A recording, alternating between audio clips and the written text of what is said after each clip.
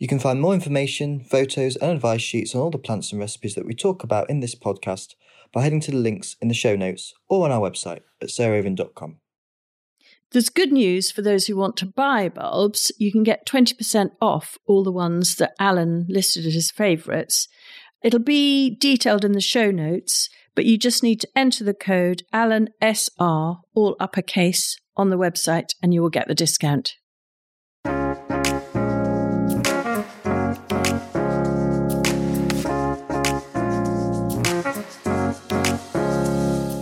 Welcome to Grow, Cook, Eat, Arrange, the podcast of me, Sarah Raven, and normally my friend Arthur Parkinson. But today I have the incredible honour of having the dearest, sweetest man, who is Alan Titchmarsh, who's been a good friend to me for ages.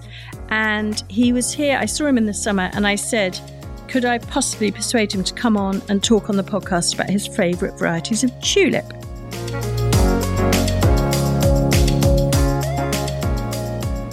Alan, incredibly welcome to the podcast. Thank you. And thank you so very much, because I know you are one of the busiest people in the world. And so it's utterly sweet of you to make this time to talk about your love of tulips. It's a pleasure.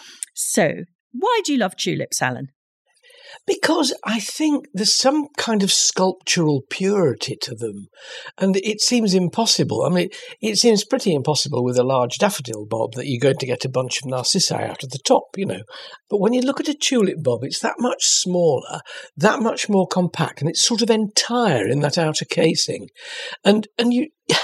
I still have this amazing feeling when I look at these small bulbs, not much more than 1.5 inches high, and you know what's going to come out. And the thing is, you've had the snowdrops first, which were white, and then you have the daffodils, which are mainly yellow, and then along comes the tulip saying, stand back. Yes. I have far more to show you, which is probably one reason why I never grow yellow tulips. I've kind of done with yellow by the time tulips come. The daffs, which I love, but there's something wonderful. It's the sculptural quality, I think, of the flowers and their elegance. Yeah, and some of them perfumed, aren't they? I mean, they do sort of have it all. Yes. So which are your faves? I mean, I guess that's sort of what we all want to know. Why don't you tell us your top 5, or maybe if you can't do top 5, do a few more? Well, let me tell you the ones I'm not mad about. I'm a great believer in gardening, in the postponement of gratification. I like anticipation. I like waiting.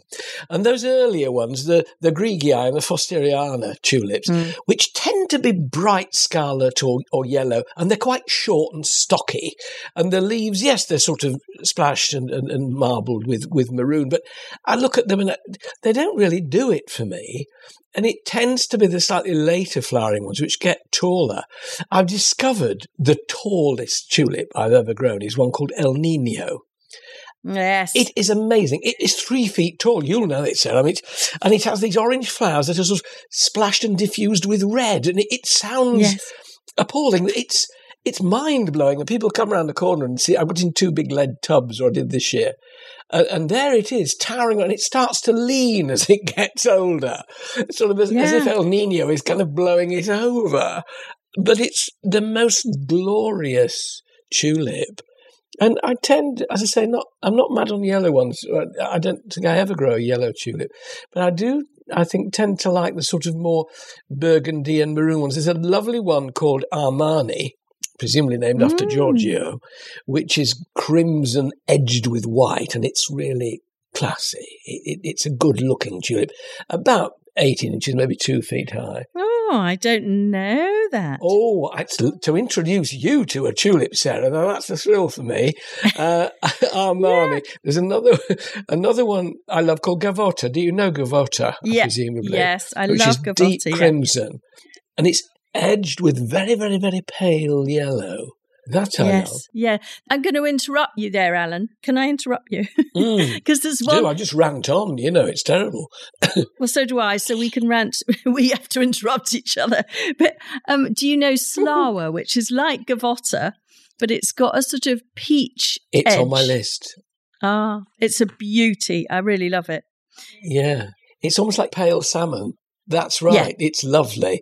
But what I find with all of them, I'll sort of interrupt my list by saying how I grow them. And I do plant odd clumps in borders or groups of them in borders. But I really love tulips in pots. Yeah. And 10 or 12 inch pots in old money, 25 to 30 centimetre pots.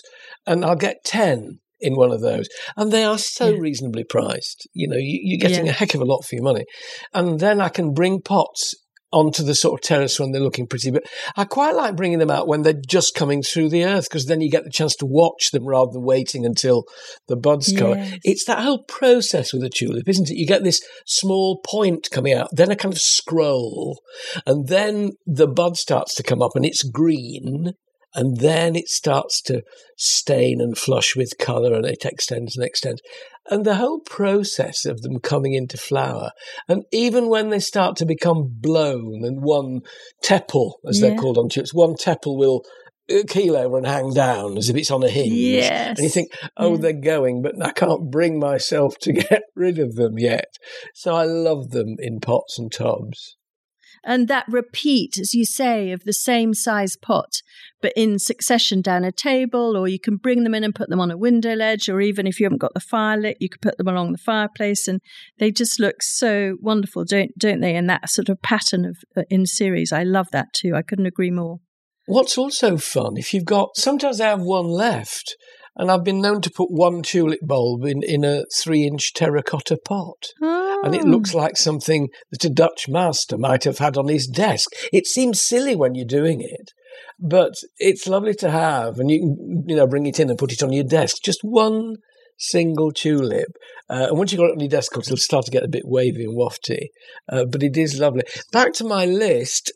One that really caught people's eye last year that I had is Mystic Van Eyck, which is a kind of dusky pink, but it is so dusky. Isn't it strange, that colour?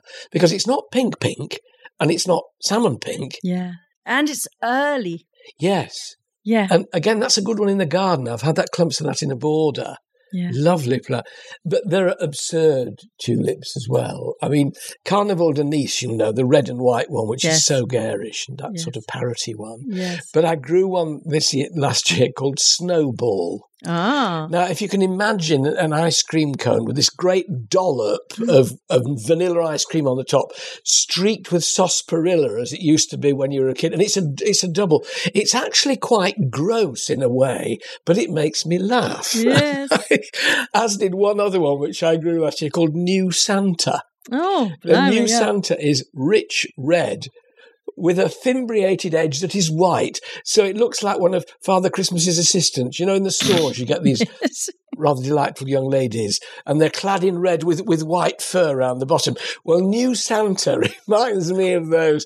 It's not subtle, but it's quite fun having the odd pot that just makes you laugh or interests children. You can get them to look at it as they're coming out. It's very funny. Yeah, totally. And that reminds me of one called Orca, which I love, which, again, I remember when I first saw it at Chatsworth, actually, in a pot, and I just thought, oh, no, I'm not sure, because it's rather short, but it's got these huge heads. But then we grew it here, and we had it on the table outside the barn, and we had 30 bulbs in a big old galvanised sort of bath, and it was absolutely knockout, incredibly early, and it just looked like the most crazy orange peony. As of course lots of them are, called peony flowered, aren't they? And again, slightly fimbriated edge to the petal. Yes, I'm just writing it down. And if you actually sort of picked it apart, you'd think, oh, that's just too much. But in fact, it was absolutely triumphant. I think that is one of the lovely things about tulips, is often the gaudier the better. And, you can't say that about lots of flowers. I personally think it's also true of dahlias, but with tulips, being showy and just having it all out there and, not hiding any of its lights under a bushel is definitely one of their charms, I think. Oh, I do agree. I mean, you can be tasteful. You can grow, white triumphata, a la Sissinghurst White Garden, the lily-flowered one with these tall blooms that are wasted and then flick out at the top. Yes. And white Triumphator is a cracker. I try occasionally to naturalise tulips, and this is a real lottery, isn't it? Some of them will keep coming up and flowering in the garden every year. A lot of them won't. Spring green is really reliable, the one which is white flushed with green, yes. and that comes year after year. But if you try and get them to naturalise in grass like daffodils and narcissi, they fizzle out. You really have to keep replacing them. Yeah. And I did a patch of grass in a sort of meadow with the dark, really deep, like Queen of the Night, the dark one, and then a mid-pink one, and then a light pink one. And that was a nice mixture. But it lasted for a year, did a bit in the second year, but then it was all but gone. And I think if you want to do that, if you like that effect, you have to keep bulking it up every year, as it were, because some will fizzle out. Yes. And you'll just make sure you keep it coming. A lot of people don't like tulips in grass, and I'm not sure whether I want to keep repeating it, but that first year when I put them in, it was lovely. Yes, and I mean, the thing that we found here is that by planting tulips underneath trees, like we've got an apple tree just outside the kitchen, and also, funnily enough, in the base of a hedge, a south-facing hedge, they have actually naturalised much better rather than planting them in a well-fed border. And I think it must be that it's just so dry and so impoverished that they feel they're in Afghanistan or wherever the tulip bulb is in nature. Yes. And they create bulbils. So we've got one called Mistress Mystic. So not Van Eyck, it's called Mistress Mystic. And it's very similar to Mistress Grey. And it's rather a strange sort of pearly, smoky pink. And that I planted 50 bulbs under this apple tree maybe 10 years ago, and now there are more like 200 or 300. It's amazing. It's completely naturalised. So it's not in grass. That's amazing. But you're right. You're copying the natural habitat, aren't you, really? Yeah. Afghanistan, Turkey, whatever. They get that great drying in the summer. That's another thing I'm going to try under a tree. I'm writing this down, Yeah, good. Because it's not a natural place. Most things under trees fizzle out. I know. And then also we find in our artichoke bed, so again, it's pretty impoverished because artichokes are quite thuggish plants. But I found the one called Green Wave as well as Spring Green, which you mentioned. Again, I put in maybe 50 bulbs of each, maybe 10 years ago. And I haven't had to top up at all. And every year up they come, that duo. And they look really wonderful with the sort of serrated petals of Green Wave with the serrated silvery leaves of the artichoke. And again, I think of totally naturalised. So I think it must be, again, baking heat, because artichokes like, really baking heat, and impoverished soil is just better than grass. As you say, the grass seems to take almost too much away from them. But if you pick the right spot, you really can naturalise. I think it does. I think that's what it is. It's the grass is so greedy, and it's greedy on the surface. Yeah. Whereas so presumably underneath your trees and whatnot, is there less grass there anyway to compete? Yeah, there's none actually. It's just outside the kitchen, so it's. Well, right. I've got bistort and various and a shade-loving acanthus, but they don't emerge until later in the year. So the tulips come up first, and it works so well. And then their embarrassment is covered up by the plants that come after. Exactly. Any others that are on your must-haves before we maybe move off from tulips and chat about other bulbs? We celebrated our 45th wedding anniversary a couple of years ago, and we went to, my wife and I always pick the tulip at Chelsea and then get it from one of our favourite growers who's a lot cheaper. And we saw one. Oh, I love that one there. Look at that. It's a really rich, deep cerise, and we loved it. And then we found out it was called Lasting Love, and we thought it was so cheesy. We couldn't. I've got 2 narrow borders leading up to the greenhouse, and we put tulips in there every year. And so we got Lasting Love for our 45th wedding anniversary. That's a nice story. So that was fun. I like Greenland. Yes. Which is that pink version of Spring Green, which is where instead of white and green, it's pink and green. And that's another good doer, I think, for naturalising it. It will keep coming up. Lovely one called Devonish, which is crimson flushed with yellow. And I grew Devonish that I really enjoyed. But also Dordogne, which is a kind of dusky orange. I had that in galvanised tubs. Gorgeous, isn't it? Yeah, it's huge. I think it's the combinations of colours in tulips I like. The fact that they will mix things up that you think, oh, I don't know that that's wise. And then, of course, you see it in a flower. It's perfect. Yes, it's so right. And Dordogne, they're all named after French towns, that family. They're called French tulips, aren't they? And so there's Avignon and Dordogne and Menton. That's another beauty. Yes, that's a good one. And I saw them at the Keukenhof this spring, and they were all in their own island beds, and you could see them from kind of practically a mile away. They were just radiating this colour with these huge heads, and they're planted totally on their own, but they're wonderful. I have them coming up here through Wallflowers and Honesty, the biennials, and they look so fabulous. Good. Well, I reckon that's a pretty good list. But before I let you go, I've got to just pick your brains about a few other things. So what about your favourite other bulb varieties? Yeah. Oh, and I love Camasias. It's a shame they're so, as the lovely old word, fugacious. Yes. They don't last awfully long, but particularly in meadow grass. I've got a sort of bit of wildflower meadow here. And planting Camasias there, they're a sort of prairie flower anyway. That's where they naturally grow. And these pale blue stars in spires that come up, whether it's the larger one or the smaller one, it's Quamash or Cusickii. I do love Camasias. And also the alliums. I mean, people are terribly sniffy nowadays about, and it is a bit of a thug. Allium purple sensation will seed itself and just take over borders. But, it's a bonny thing when it comes out in April. You can't disparage it too much. They tell us now that we should buy Purple Rain rather than Purple Sensation. But I do love it. I love it. I love it too. And our head gardener here, Josie, she's a massive hater of the allium, and we have a very good active debate about whether we're allowed to plant more alliums every autumn. But I tend to get away with a few, just because I love the seed head. But if you do Christophii, that's a cracker. Yeah. Christophii, you've got that wonder as if the flower, an enormous great globe of flowers that look as though they've been cut out of pink foil. They shine, and then when they dry, they stay as they are. And I've got just downstairs, there's 3 or 4 heads just stuck dry in a vase. So I'd grow Allium Christophii. It's probably the last one I would give up, I think, really. Yeah. And do you grow any fritillaries? I do. Snake's heads are lovely in a sort of damp part of my meadow. I got on the low. There's a sort of lower edge.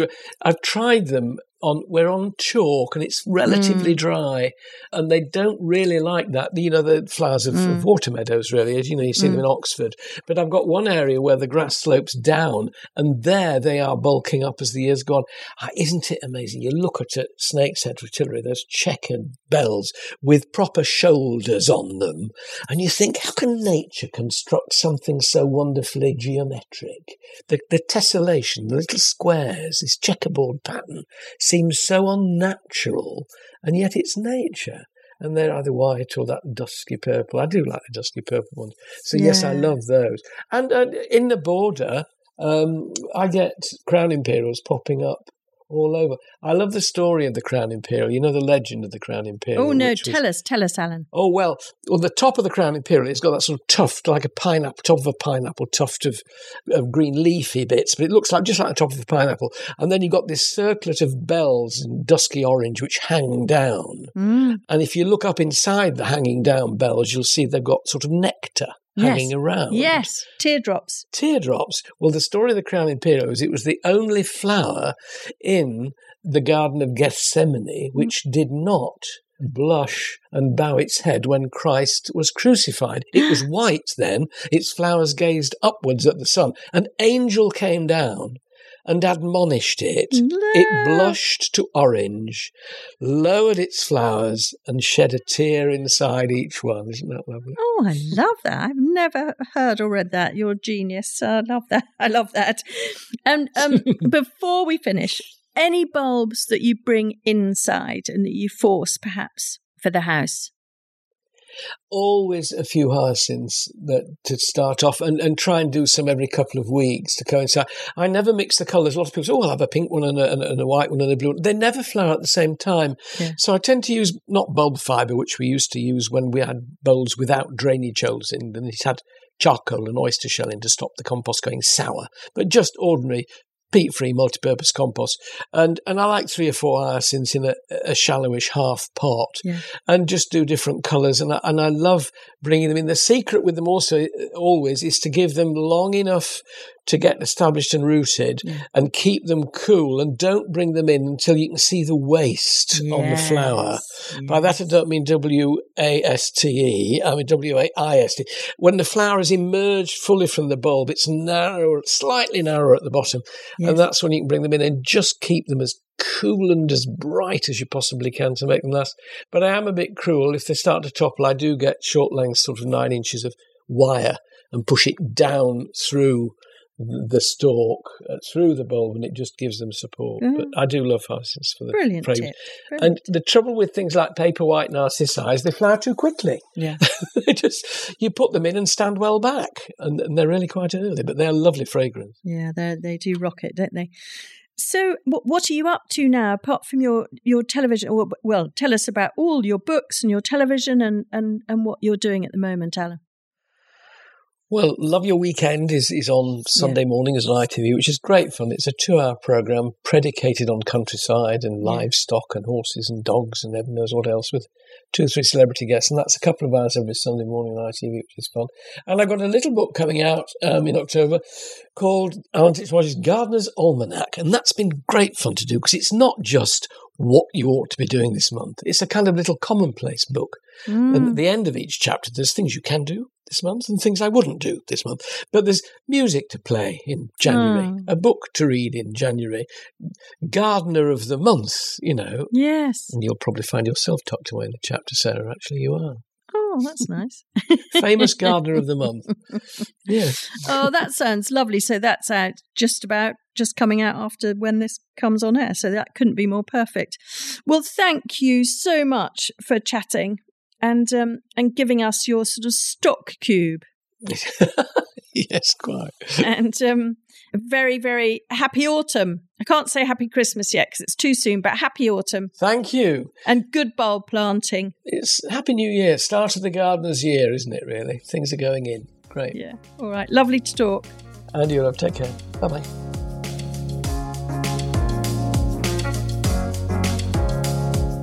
Thanks so much for listening to Grow Cook Eat Arrange, and what a treat to have the wonderful man that is Alan Titchmarsh with us. And next week, Arthur's joining me again, and we're going to be talking about our absolute favourite autumn job, which is creating bulb lasagnas. So what to put in them, how to do them, what to top the overall pot with, whether it be salads or crocus or iris. Anyway, we will give you lots of ideas and tips. See you then.